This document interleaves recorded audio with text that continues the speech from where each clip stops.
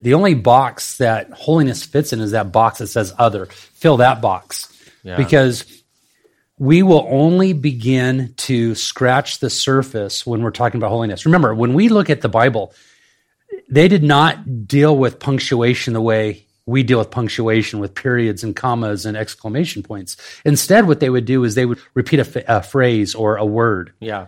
And so when we start talking about, hey, hearken, hearken, listen, listen, verily I say unto you, right? It's holy, holy, holy. And no other place inside of Scripture, according to Sproul, where one word, there's a phrase in Jeremiah where a phrase is repeated 3 times, but no other place where we see one word repeated 3 times. Yeah. Holy, holy, holy, right? So you're going to begin to teach on the subject. You can do a lot of self-examination and realizing and recognizing that you just aren't. And now you're talking about the deep things of God.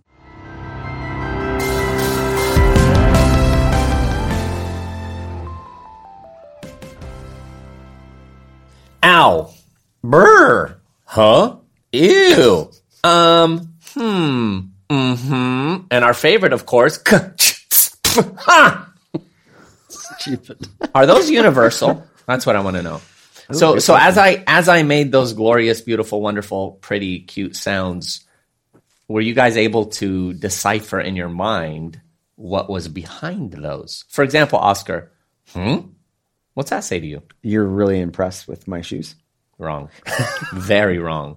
But really, like if someone goes, what's that mean, Mark? You're agreeing with what they're saying? Yeah. Notice I didn't say it yet with you. Anything you've said up to this point. That's true. But I mean, seriously, guys, I'm fascinated by this. I was thinking about it the other day. Onomatopoeias?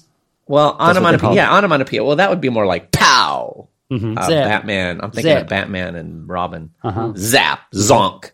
But yeah, but I mean, those, even just like, What about... huh? Ew. Yeah. But we love doing that. That has over 100 different variants, that one. Oh, what if someone goes, what's that mean? How do you describe that? I know what it means, but I can't describe it. That's that's ridiculous. Yeah. I love it. Sounds. And we're asking is it universal in different languages? I don't know. I've often wondered if certain countries, if you kick them in the leg, like China and Japan and Russia, would they say ouch? Yeah, that's true. Well, it's something. You know what's funny, though? It is funny how you go to a different country and different things mean something. So, for example, when I was doing work in Europe, if I held the door open for somebody and they said thank you, what would you say? You're welcome. You're welcome. You're welcome. What else? Any other options? Sure, no problem. Sure. Yep. All All acceptable. Over there, if you say sure or yep, it's like saying, yeah, I know you're welcent. Like it sounds like rude to them. Rude, yeah, it sounds very rude to them. Which I was thought surprised really in New Zealand when I went with you to New Zealand and we would pay for something at a store and they'd say $3.40, thank you. What's wrong with that? Well, see, he's still stuck in the New Zealand my friend. They're saying thank you because you're going to pay. No, you say please. That's $4.30, please. That'll be $10, please. No, you say, well, it's presuming that you're going to pay the money. You say thank you after you've received wars it. have started for this. They have. But here's the best sound of all, friends. Is that why you brought that in here? Hear that? Yeah. My fidget spinner. Ray, thank you for this fidget spinner. It's universal. Someone sent it to me, which is wonderful. And I'd like to thank. Does it really? Want to thank Oscar for bringing donuts in today, and it's made me think if we knew the exact coming of the Lord, the exact day, I would pig out for the last couple of days. Just go crazy with everything I'm restraining on. If ever I've seen Oscar commit idolatry, it's with Sidecar. What is it with you and Sidecar donuts? I mean, did you not just experience That's it? true. That's a type of donut you're talking about. Yes, Sidecar, we're in Southern California. I was a glutton in the room. We're in Southern California, and there's this place called Sidecar Donuts, and their donuts are just incredible, and I brought some in Is it your favorite? It's my favorite donut shop, yeah. Now, speaking of psycho, Mark sent me an item this morning. I saw it the other day. Someone else sent it to me, and it just thrilled my heart. A security guard who was bored in Russia had $1 million painting in front of him. He didn't realize it and was eyeless. And he got a ballpoint pen and drew in the eyes, which I thought was very cool, which is what we're trying to do as Christians. We're trying to give eyes to the ungodly. We want them to see him who's invisible. But Ray, you're why are right, you Mark. trying- I would do that. I would seriously do that. If it didn't have eyes, I'd just be so tempted to get a ballpoint pen and draw in the eyes. It's $1 million painting. Why are you trying to pretend it wasn't you? Yeah, Ray? Mark sent us that news article, and I responded by saying they just released a picture of the security guard, and I sent the guys a young picture of Ray Comfort. It wasn't Oh, that. yeah. Oh, you would have so done that. So done that. All right, guys, enough of your jibber jabber. We're talking today. We lifted it from your opening. We raised the quality. If you would have sneezed, Did you get it? Did you get it? See? if you would have Universal. sneezed, you would have upped it from his opening. Shame on you, Mark. Guys, we're talking about the holiness of God today. And man, I'm telling you, the stuff I came across on the holiness of God as I was preparing, I'm really excited to share it. And I'm excited we're talking about it because this is a topic that is so crucial, but so hated. I mean, seriously, when you think of modern churches today and modern preachers, it's like a foreign concept to think of them. You know, like so and so is preaching on the holiness of God. It just doesn't happen. Why? Why don't people teach on the holiness of God? Yeah. Well, in part, we teach on things that we are familiar with. Right. So if somebody's not teaching on the holiness of God, and maybe they're not familiar with it. It's also a bit of a taboo subject in the sense that today I'm going to be teaching on meekness, and I'm going to be teaching on humility, right? I mean, where do we begin when we start teaching on the holiness of God, right? Talking about being altogether separate, altogether other, right? The only box that holiness fits in is that box that says other. Fill that box. Yeah. Because we will only begin to scratch the surface when we're talking about holiness. Remember, when we look at the Bible, they did not deal with punctuation the way we deal with punctuation, with periods and commas and exclamation points. Instead, what they would do is they would repeat a phrase or a word. Yeah. And so when we start talking about, hey, hearken, hearken, listen, listen, verily I say unto you, right? It's holy, holy, holy. And no other place inside of Scripture, according to Sproul, where one word, there's a phrase in Jeremiah where a phrase is repeated 3 times, but no other place where we see one word repeated 3 times. Yeah. Holy, holy, holy, right? So you're going to begin to teach on the subject. You can do a lot of self-examination and realizing and recognizing that you just aren't. And now you're talking about the deep things of God. Yeah. Dr. Peter Jones wrote this book called 1 verses 2. And in it, he talks about the influence of transhumanism. And one of the aspects of the influence of transhumanism is that we tend to think that God and creation are kind of mixed together. That there's just God in creation, that God is in creation, a part of creation, that all of it is equal together. And the thing that he points out is that the Christian worldview perspective is so utterly different.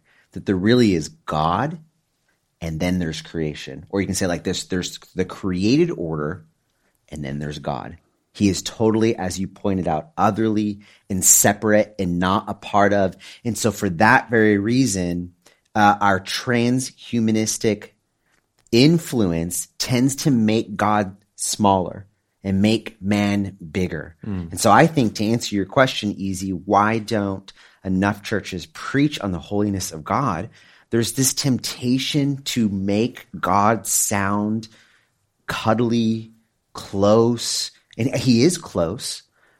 He is a comforter, but he is totally otherly and separate and holy and different. And I would argue that the more our pastors and preachers proclaim God as holy and other and separate, the greater a view we will have of him and a more proper understanding of our own conditions we will have of ourselves. Yeah. Isn't it a mysterious word, though? I mean, the word holy. It is. You asked a godless person what's holy, they wouldn't have a clue how to define My it. genes. And much of the church would be the same. That's so Contemporary true. church, could you tell me what holy means or holiness? Yeah. And how do you define it? What do you point to? And often I say to ungodly people when I'm witnessing to them, God is holy, and I think they haven't got a clue what I'm talking about. I think Jerry Bridges, just to touch on what you just asked, Ray. How do we describe it? Jerry Bridges hit it so good. He said, as used in Scripture, holiness describes both the majesty of God and the purity and moral perfection of his nature. Holiness is one of his attributes. That is, holiness is an essential part of the nature of God. His holiness is as necessary as his existence, or as necessary, for example, as his wisdom or omniscience. Just as he cannot but know what is right, so he cannot but do what is right. And then he goes on and says, holiness is a perfection of all of God's other attributes. His power is holy power. His mercy is holy mercy. His wisdom is holy wisdom. It is his holiness more than any other attribute that makes him worthy of our praise. That's good. And that is so good. You know, God's utter perfection, otherness, separateness, and how that then affects all of his other attributes. And, you know, Ray, I want to ask you one specific thing, but before that, listen to what Louis Berkhoff said. He says, it does not seem proper to speak of one attribute of God as being more central and fundamental than another. But if this were permissible, the scriptural emphasis on the holiness of God would seem to justify its selection. So in other words, he's saying, man, the holiness of God is prevalent all throughout Scripture. It's something that we might call central if we were ever to do that with anything. And Ray, this has been central in your life. When did you start really recognizing the importance of including the holiness of God in preaching and our thinking as Christians? September 1982. Really? Was that the day? Absolutely. When you got a hold of House Best Kept Secret? Yes, when I understood the law. The law is perfect, holy, just, and good. That's the 4 definitions Scripture gives. So when you understand God's holiness via the law, I mean, they carried the law in, and when you got to steady it, why did God kill Uzzah? Because of his holiness when he went to steady the ark. So you can't separate God from his law. He's called the habitation of justice. And there's such a dissipation of the character and nature of God. I'm sure you're aware of it, but I get a witness to some people and you think, this guy is definitely not saved. And I say, do you read your Bible? Every day. I've got an app that sends me Bible verses every day. And I think how dangerous that is. It's like someone living on candy. It's all level, a little bit of candy. And they're specifically sweet candies. Those apps would no doubt send you Bible verses saying, you're a winner. Here's the verse. Delight yourself in the Lord to give you the desires. And they're all the same sort of thing. And there's nothing with meat in it. I'd like to have an app that's called uncomfortable app, an app or Bible verses to make you feel uncomfortable. And verses like, I've got them here, woe unto me if I preach not the gospel. That's your verse for today. Love not the world, neither the things that are in the world. Love your enemies. Honor all men. Just stuff that makes you think, do I honor all men? Wow. It's not the whole success and delight, getting desires, a heart type app. Maybe we can call it the Ray non-comfort app. Yeah. No, that's so funny you said that, Ray, because what it brought to mind was daily conviction is what I wanted to call it. Ooh, new Devo. Hey, there's your next Devo. I was going to say. Seriously, Ray, you need to think about doing that. I like that. He'll have the book written by the time we're done with this episode. I'm sure he's written it already. He's starting it right now. Look, he's writing. Right. Pick. Stop it. Ray, tell our friends what pick means. I have never learned to type properly. How many books have you written, Ray? Quite a few. Yeah, over 100 books with 2 fingers looking at the keyboard. Pick. My most valuable class in high school was 3 semesters of keyboarding. This was before we had personal computers that we were using and stuff. Oh, love it. Anyway, what I was saying about what you said, Ray, regarding how it's always the fluffy, nice, happy verses. It's like, it reminded me of those things you see in Christian bookstores, like a person's name, and it has this made up definition. Yeah. Brave, courageous, strong, and chill. Why is it never like loser dirtbag? Yeah, that's right. That's forgettable. Raymond means wise counselor. It's always not a short idiot. It's nothing like that. I'd love to see like the name Mark and under it, meh. The glory has departed. What? There's another sound. But anyway, man, Ray, even as I'm hearing you talk about God's holiness, my heart is getting stirred. And what I love is that I know how important God's holiness is to you, but I think the opposite of what people think will happen happens. And that is, they think someone who's really focused on God's holiness will be stuffy and uptight and harsh.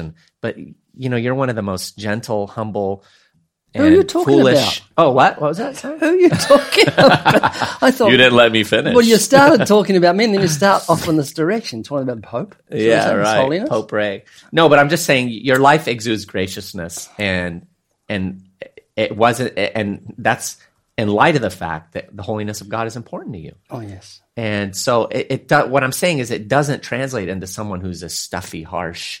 Boy, that's so true. Some of the godliest men I ever knew were practical jokers. Yeah. And just loved laughing and loved humor and loved joy of the Lord. Yeah. The joy of the Lord. So, yeah, I totally agree with that.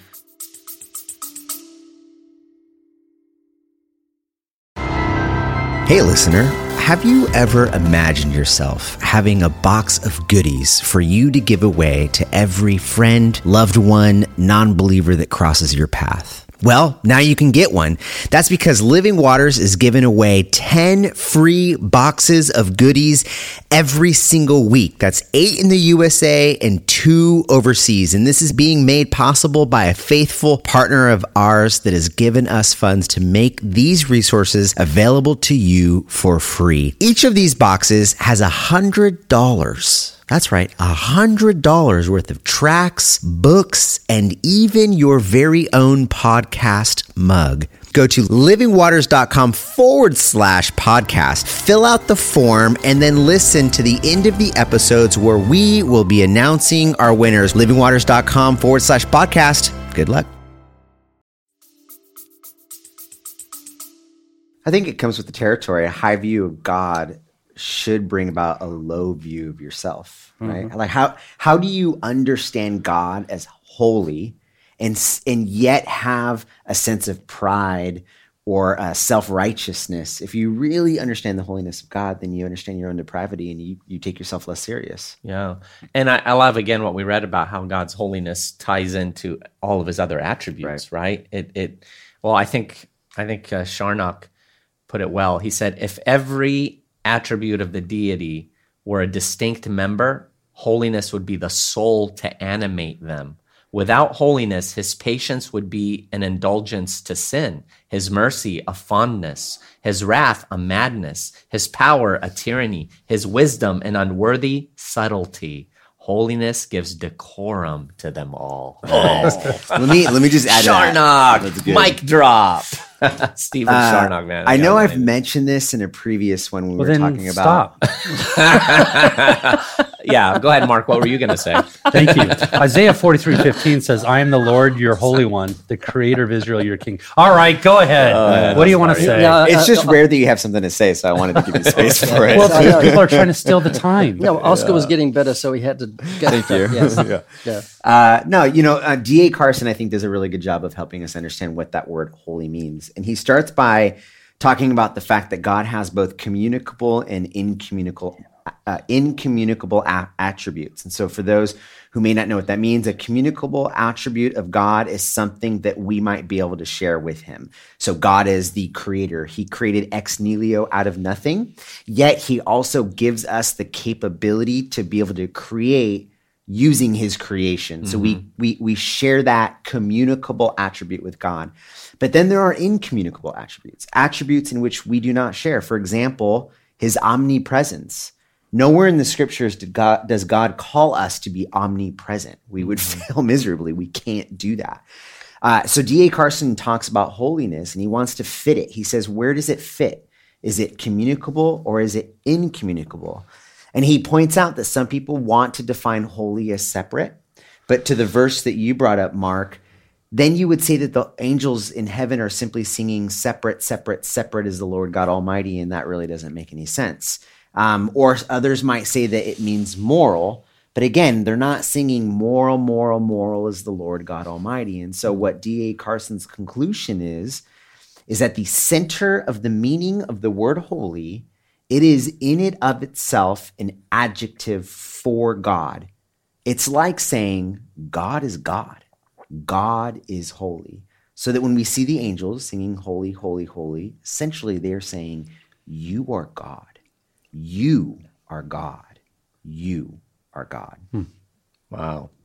That's really good. It's like the passage where it says, I am who I am. Yeah. right? Exodus 3:14. There's no really two other words that can sum up who God is, right? He's not fickle. He's not manipulated. He's not becoming. He is. He simply is from all of eternity. He's not becoming something different than what he actually is.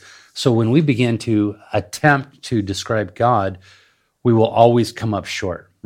But when somebody attempts to go deep in describing God, we get filled with awe and worship, and we're only scratching the surface. I like what this quote from Randy Alcorn: "Not only will we see his face and live, but we will likely wonder if we ever lived before we saw his face." So good. Who was that? Goosebumps. Randy Alcorn. Seriously, that gave me chills. That's a good one. That gave me chills. Yeah, it's Doesn't it give you chills to talk about the Lord? yeah. First time, that verse you mentioned, I am that I am, first time I ever heard it was in the Ten Commandments movie. And it's got a deep voice. They did something a bit cheesy, but I am that I am. And I just burst into tears. It was just, I didn't know I could find emotions that deep. But yeah, it just thrilled your heart to talk about the glory of God, the wonder of God, His justice and truth. And Well, in the opening, I was doing my stupid thing about the Yes, you were. universal. it wasn't that good. It wasn't that good. Below stupid. But I was talking about the universality of sounds. But what you just described, Ray, is a universal sentiment that every Christian understands. I mean, when you say, "Isn't it wonderful to talk about the Lord?" We understand that. It's because we know Him. He's our Father. He's our Redeemer. He's saved us. And so it's not something that's contrived or conjured up. It's the outflow of a heart that has been completely invaded by the Lord. In His presence is fullness of joy. And this takes me back to house meetings. I used to do a lot of house meetings with our church back in New Zealand, and it was just weird. We'd sit around like 10:30 after we finished the Bible study, maybe about a dozen of us more, and like 10:30, quarter to 11, and no one would want to go home. Yeah. And we'd just say, Someone else would say, Yeah. And you just didn't want to leave because there was such peace and a fullness of joy there, and that's what the Christian has. Yeah. Back in the day, Mark and I were part of a church that started out as a Bible study in a backyard with a bunch of young people that were getting radically saved. It grew to over 200 people, got kicked out by the city, and we ended up planting it as a church. This is the Jehovah's Witness one, right? Mormon. And so Three times. emphasis, Mormon. But no, that's what we would do. We would stay up till 1, 2, 3 in the morning talking about the Lord, and we'd laugh that we couldn't stop talking about the Lord. And I'll sometimes share this when I'm speaking at a church or conference. I'll say, look at the difference in what people get excited over. You see young people or even older people, they'll talk about any subject. You want to talk about politics, you want to talk about sports, you want to talk about what's happening in finance and whatever. I mean, and they're going a mile, and their sparks flying off their heads, their eyes gleaming. The second you say, "So what's the Lord doing in your life?" Yeah. You're all about the sounds. It's all about sounds. Today's a sound episode. My soul shall make her boast in the Lord. The humble shall hear and be glad. And so human pride resists giving glory to God. And anyway, you tell someone, God did something wonderful in my life. If you tell a non-Christian, they'll say, it's just a coincidence. No. Yeah. Yeah. And they're left to, how sad to live life and not think about the marvel that it is and that God made it and that you can know Him. And now you're leaning in real close on the outpouring of the holiness and the glory of God, because we talk about God as being holy and glorious and amazing. And it might sound, some people would argue, if you talk about like God demands that you glorify Him, that you honor Him, that you worship Him, someone might say, man, that sounds like a megalomaniac. Like God demands for me to worship. If a human being demanded for us to worship Him, we'd call them a megalomaniac. The difference is that a human being demanding worship is a boy playing with something he does not understand. But God's glory and God's holiness is for our good. We were made to worship Him, which means His holiness and His glory is intermingled with our joy. Right. So that when God calls us to glorify him, to reflect on his holiness. He's also inviting us to do the very thing that we were created to do. Or another way of saying that, he's inviting us to experience the joy that comes with knowing his glory, knowing his holiness. Righteousness demands worship. Amen. Like you look at a beautiful painting, if you withhold any praise to the painter, that's just not right. Yeah. So when we look at the heavens declare the glory of God. I probably should say this when we're talking about the justice of God, but often we'll look at the heavens and think of the glory of God as being big, puffy clouds with just take your breath away, but the heavens also declare thunder and lightning. Yeah, that's The right. justice and righteousness of God. I read something earlier today. I don't know who it was by. It's not mine, but he said, were it not for the gospel of Jesus Christ, the holiness of God would be mankind's greatest fear. For no sinner can stand in the presence of his blinding glory. Wow. But through a simple act of faith, those who believe in Jesus as Savior have been pardoned. To the lost, the holiness of God is a dreadful matter, but to the redeemed, the holiness of God is our greatest good. Wow. Boy, it's like Moses looking at the glory of God. Lord, I want to see your glory. Show me, and you can't see me and live. You want me to drop you on the face of the sun to see how hot it is? It's and you hit him in the cleft of a rock. And Moses was allowed to look at where God had been, and children of Israel couldn't look at Moses because he had looked upon where God had been. Wow. Yeah. So how could we ever stand in the presence of glory without being in the rock of Christ, sheltered? Yeah. And Ray, your emphasis throughout the years has been hold up the holiness of God before sinners so that they can see their unholiness in contrast, right? I mean, and that's where the law comes in. Yes. God is holy, and this is something that we often emphasize too. The commandments exist because of God's eternal nature, right? And Mark, you often talk about that. Would you elaborate on that in terms of like, why is it that we don't commit adultery, right? Or why does God say you shall not commit adultery? Can you elaborate on that? I think you're referring to the reason why it's wrong. Like, why is adultery wrong? Because God's not an adulterer. Right. Why is lying wrong? Because God is brutally honest. Right. When we look at the law, we have to realize we break God's law. You break one, it's as if you've broken all of them, right? The law was given to us as a schoolmaster to drive us to Christ. But if we just examine the law is a reflection of God's perfection. Yeah. That's what the law is, a reflection of God's perfection. This is what God looks like in totality. Mm-hmm. The law. Right. You don't measure up. And because you don't measure up, you will be condemned. You're condemned already, right? So we've said before that, before we become a Christian, we hear those words, you shall not lie, you shall not steal. But when we become a Christian, it's, you don't need to lie anymore. You're not in bondage. You don't need to steal. You don't have to commit adultery anymore. Whereas before, we were slaves to sin. We were in darkness. We were darkness. We loved the man in the mirror. And now we're in love with someone we've never seen. Yeah. Well, you've brought back a memory that's a litto personal, but I share it. I used to make leather jackets. I may have mentioned this before. Mark, I may have mentioned this before. Early 1900s? Yeah. I used to make leather jackets, and I got into making mini skirts, little leather skirts, and certain girls would come in wanting a really short skirt, and I'd have to measure them up. And I was a young married man, and it horrified me that I have to put a tape measure around a young pretty girl's hips and measure, and how long do you want this and that. Yeah. And when I became a Christian, I thought, I found what can stop me from committing adultery. My feet were established upon a rock because I could feel, I could be in trouble here. I could just fall to my own desires. Didn't even know what sin was, didn't realize how sinful I was until a year later I became a Christian. But I remember thinking, the fear of God will keep me from that. I don't have to do that. Like the world is just so vulnerable to sin.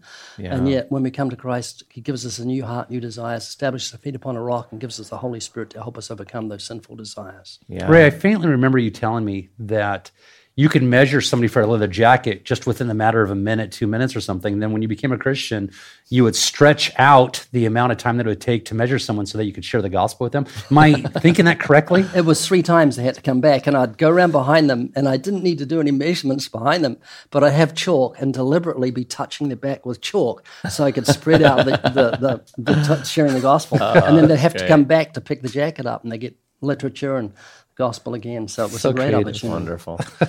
Yeah, I love what it says in Galatians 4:18 8 through 11, it says, "But then indeed, when you did not know God, you served those which by nature are not God's." Yes. And that's what it was. We were slaves of these idols that we had made. And I love what you said, Mark. Yeah, we no longer have to. I remember when that hit me as a young Christian, and in the midst of temptation, when I stopped and I thought, wait a minute, I don't have to do that anymore. By whom a person is enslaved, by them he's brought into bondage, Scripture says. And so we were slaves in bondage, and then Christ sets us free.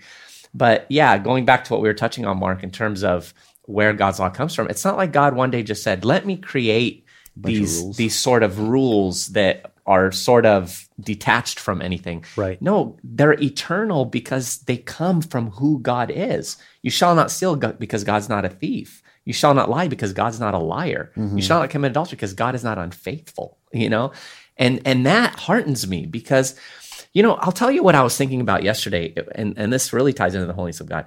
You get those moments when you're struck with, this is divine.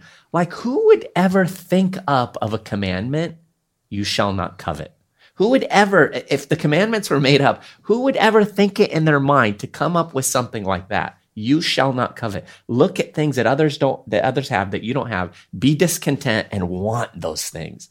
It's just so otherly, like we've been talking about. And it's evident that it comes from the heart of God. Who's divine. And it's such a soft-sounding commandment, and yet it's the one that kind of is the impetus for the others. Yeah. The adultery and the lying and stealing all comes from a covetous heart. Yeah, and Scripture says covetousness is idolatry. Yeah. It takes us all the way back to creation, because I think that often we think that the story starts with us as fallen, but Adam and Eve started in the garden unfallen, walking with the Lord, image bearers of God that were not separate from him.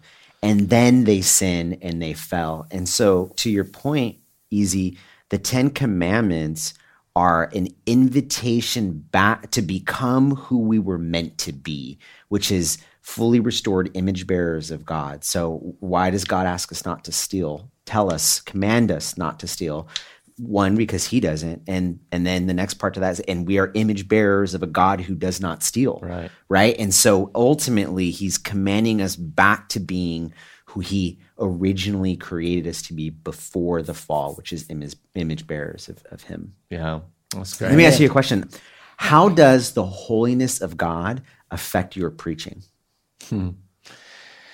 It sobers me and reminds me that God is not my buddy.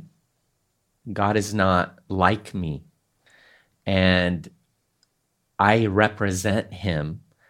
And so when I take all that and it combines in my heart and mind, it brings me to a place of, I'm about to do something here extremely, extremely important and serious. This is not a game. But then, again, as Charnock said, all the other attributes are animated by his holiness. I'm reminded of his sympathy, his mercy, his grace toward me, because I know how so frail I am and how I can mess up in preaching, yet my heart's desire is to honor him as best I can. So yeah, it's a mixture of that sobriety and also that relief. Like, Lord, I represent you. I want to honor you with all my heart, but I know I'm going to fall short. And thank you that you sympathize with my weaknesses. And thank you, that my frame is but dust, So. Isaiah 40:25 says, "To whom then will you liken me, that I would be his equal, says the Holy One." Psalm 77:13. "Your way, O God, is holy. What God is great like our God?" Exodus 15:11. "Who is like you among the gods, O Lord? Who is like you, majestic in holiness, awesome in praises, working wonders?" And 1 Samuel 2:2. "There is no one holy like the Lord. Indeed, there is no one besides you, nor is there any rock like our God." When we start talking about awesomeness, as we saw there in Exodus 15:11, "Who is like you, majestic in holiness, awesome in praises, working wonders?" That is the one word, the single word that I set aside and set apart, where I don't say it and share it about anything else. I don't say, "Hey, that food was awesome. Man, you played awesome. That was awesome." No, I grab a hold of that word, and I only use that word when talking about God. Awesome. He is awesome, right? He alone is awesome. So when I hear now somebody else use that word awesome, I immediately think of God. Wow. And you and I should be awful. You and I are awful. Full of awe. Murray Smith, our friend from New Zealand, Yes. hated the use of the word divine outside of God. Wow. And look at That divine chocolate really- was divine. Get Bad. off, Yeah. you know? Right. Yeah. You mentioned awesome, just real quick. Paul Tripp wrote a book called Awe. That's essentially the premise of that book, is that only God brings us to a place of awe and wonder. Wow. And that's where we get Who'd you awesome. say, Jerry? Paul Tripp. Oh, Paul Tripp. Mark, really, that was awesome. Thank you. Yeah.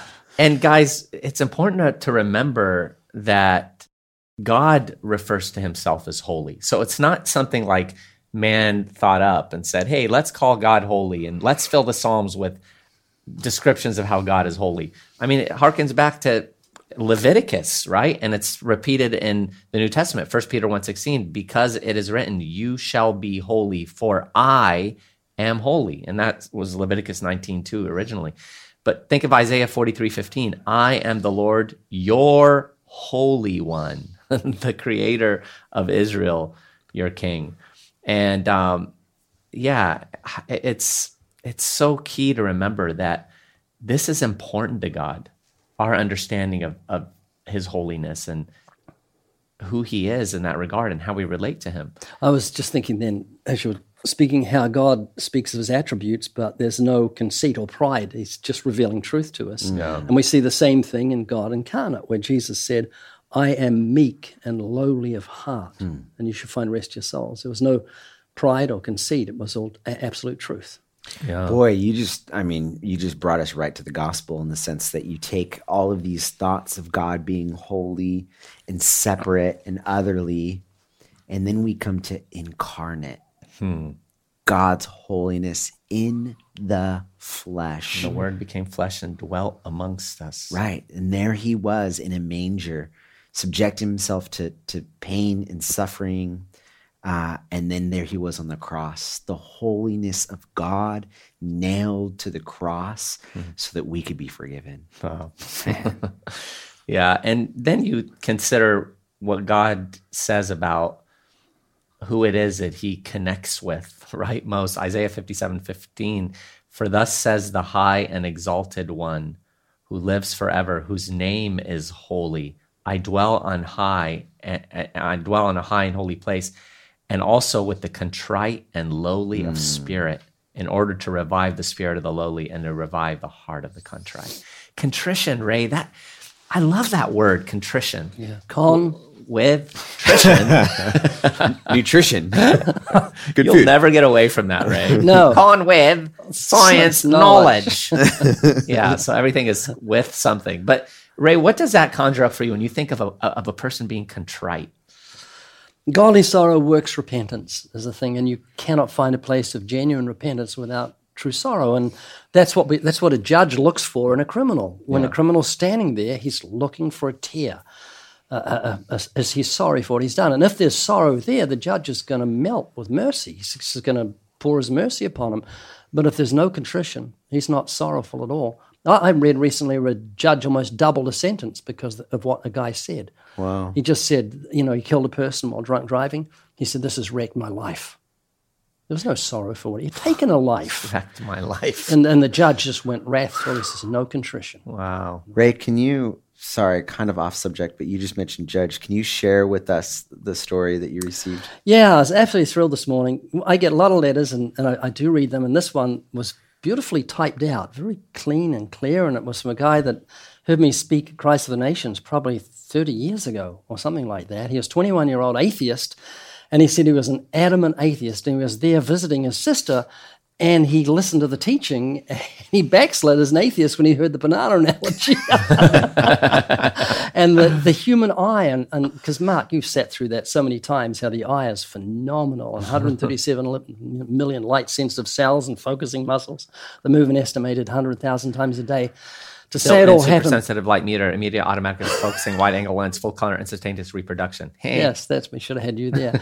Anyway, You have to add the laughter. he said, love to talk to you because the Lord used this little clown to bring him to the cross, and I'd love to chat. So I saw his phone number. I called him, and he turns out to be a judge in Florida. Wow. And he said if he'd known it was me, he would have taken it on the bench. when he was actually judging, he'd take the phone call, and he just loves the Lord, loves the ministry. And he said, he's a judge, and I was so full of respect for him. He says, and I've got your tracts in my pocket right now. Oh, that's and I thought so that cool. was just thrilling. Yeah, I met a judge at the G3 conference, Mark, when you and I went. And I met 4 judges over at such and such. yeah, I met a judge when I got thrown into prison. I know the I judge met- of the universe. Well, I was going to So, try to not top the Judge others, Judy. but that's Carry where I on, need to stop. Carry on, Mark. But no, he loves the ministry, and he had seen me at the Bible Bee, but just loves the Lord, godly man. It's so great to see the Lord raise up men of influence in places like that who love Him, and know His word, and who will judge with justice, Yes, and no partiality. But Psalm 47:8, God reigns over the nations. God sits on His holy throne. There's a judge for you. He's sitting on a holy throne. Amen. Yeah, and you think of Isaiah, right, when confronted with the holiness of God. I mean, that whole picture in Isaiah 6 with the seraphim flying, 6 wings, 2 covering the face, 2 covering the feet, 2 flying, and that cry, holy, holy, holy, as Mark referenced earlier, that thrice holy God that they worship and praise. And what did Isaiah do? It says he cried out, or it says, he said, so I said, woe is me, for I am undone, because I am a man of unclean lips, and I dwell in the midst of a people of unclean lips, for my eyes have seen the King, the Lord of hosts. Whoa. and I've heard people say, when I stand before God, I'm going to give him a piece of my mind. I was going to say, you haven't got a piece of mind to give. You're not thinking. You've got no understanding of what we're talking about. Yeah, it's like an ant talking about, going up to the sun to give it a piece of its mind, like insanity. No, it's like a dwarf ant with a massive display of suns. Yeah. It's like a microscopic ant with quadrillions of suns. It's like the mole on the microscopic ant. Stop it, Ian. Women never do this. Who stuff. opened the can of idiocy? You. We did right? when we started the podcast. Yeah, but yeah, man. Let me read one more from Sharnock here as we're drawing to a close. He says, as it seems to challenge an excellency above all his other perfections, so it is the glory of all the rest, speaking of God's holiness, as it's the glory of the Godhead. So it is the glory of every perfection in the Godhead. As his power is the strength of them, so his holiness is the beauty of them. As all would be weak without almightiness to back them, so all would be uncomely without holiness to adorn them. Should this be sullied, all the rest would lose their honor. As at the same instant the sun should lose its light, it would lose its heat, its strength, its generative and quickening virtue. As sincerity is the luster of every grace in a Christian, so is purity the splendor of every attribute in the Godhead. His justice is a holy justice, his wisdom a holy wisdom, his arm of power a holy arm, his truth of promise a holy promise, his name, which signifies all his attributes in conjunction, is holy. Oh, man. So, guys, what a powerful and important topic, to touch on, and and again, it's not just in the Old Testament. We're going to see it reverberated again, even in the New. I mean, Revelation 4:8, the 4 living creatures, each having 6 wings, were full of eyes around them within, and they do not rest day or night, saying, "Holy, holy, holy." Lord God Almighty, who was and is to come. So good. And wouldn't we be wise to do that here now on earth? Amen. To exalt the holiness of the Lord. And again, a lot of the quotes that I read were giving a good point. You take out God's holiness and it alters all of his other attributes. Yeah. It must be that animating. It's like taking the element. light and heat out of the sun. What are you left with? Yeah. Darkness. Right. So praise God. Let's walk in holiness. You know what we need? We need a holiness tract where it's like the shape of a donut with a hole in the middle of it. How have we not See, done this? the Yeah, but sidecar idolatry. You couldn't hand it out without a napkin when you go. Yeah. So, friends, we hope you've been stirred, that your heart has been warmed today by the knowledge of the holiness of God, and that you'd recognize that the Lord wants you to be that contrite person who walks closely to him. And maybe you're convicted right now in realizing that holiness has no place in your life. Without holiness, no one will see the Lord. In other words, you have to have the holiness of Christ, the righteousness of Christ covering you. And we would call you to repentance and faith. You may be so close to the gospel that you can blab it off in a heartbeat. You could say it in your sleep. But have you repented and put your faith in the one who died and rose again, the heart of the gospel. Have you seen the transformation of God in your life? We want to urge you today to examine yourself to see if you're in the faith, to make your calling and election sure. Like Scripture says, God is merciful and gracious because he's holy. And so turn to him today. livingwaters.com, make sure to check it out. And you've got the Evidence Bible there, which is full of a lot on the holiness of God, not just from God's word, but also the commentary in there and all the wonderful quotes and so much else. livingwaters.com, and make sure to please give us a comment and to give a rating for the podcast. And don't forget, podcast@livingwaters.com, podcast@livingwaters.com. Send us an email, give us ideas, thoughts for different programs that we can do, topics. And so any comment is fine, isn't it? Just a comment, just even the word pathetic would be fine. Yeah, ridiculous, pathetic. I actually have an email right here, a comment from a listener. He said, man, more of that Mexican guy, Oscar. He's fantastic. And that is, that's from my mom. Yeah, right. All right, friends, thanks for joining us. We'll see you here next time on the Living Waters Fidget Spinner Wow podcast.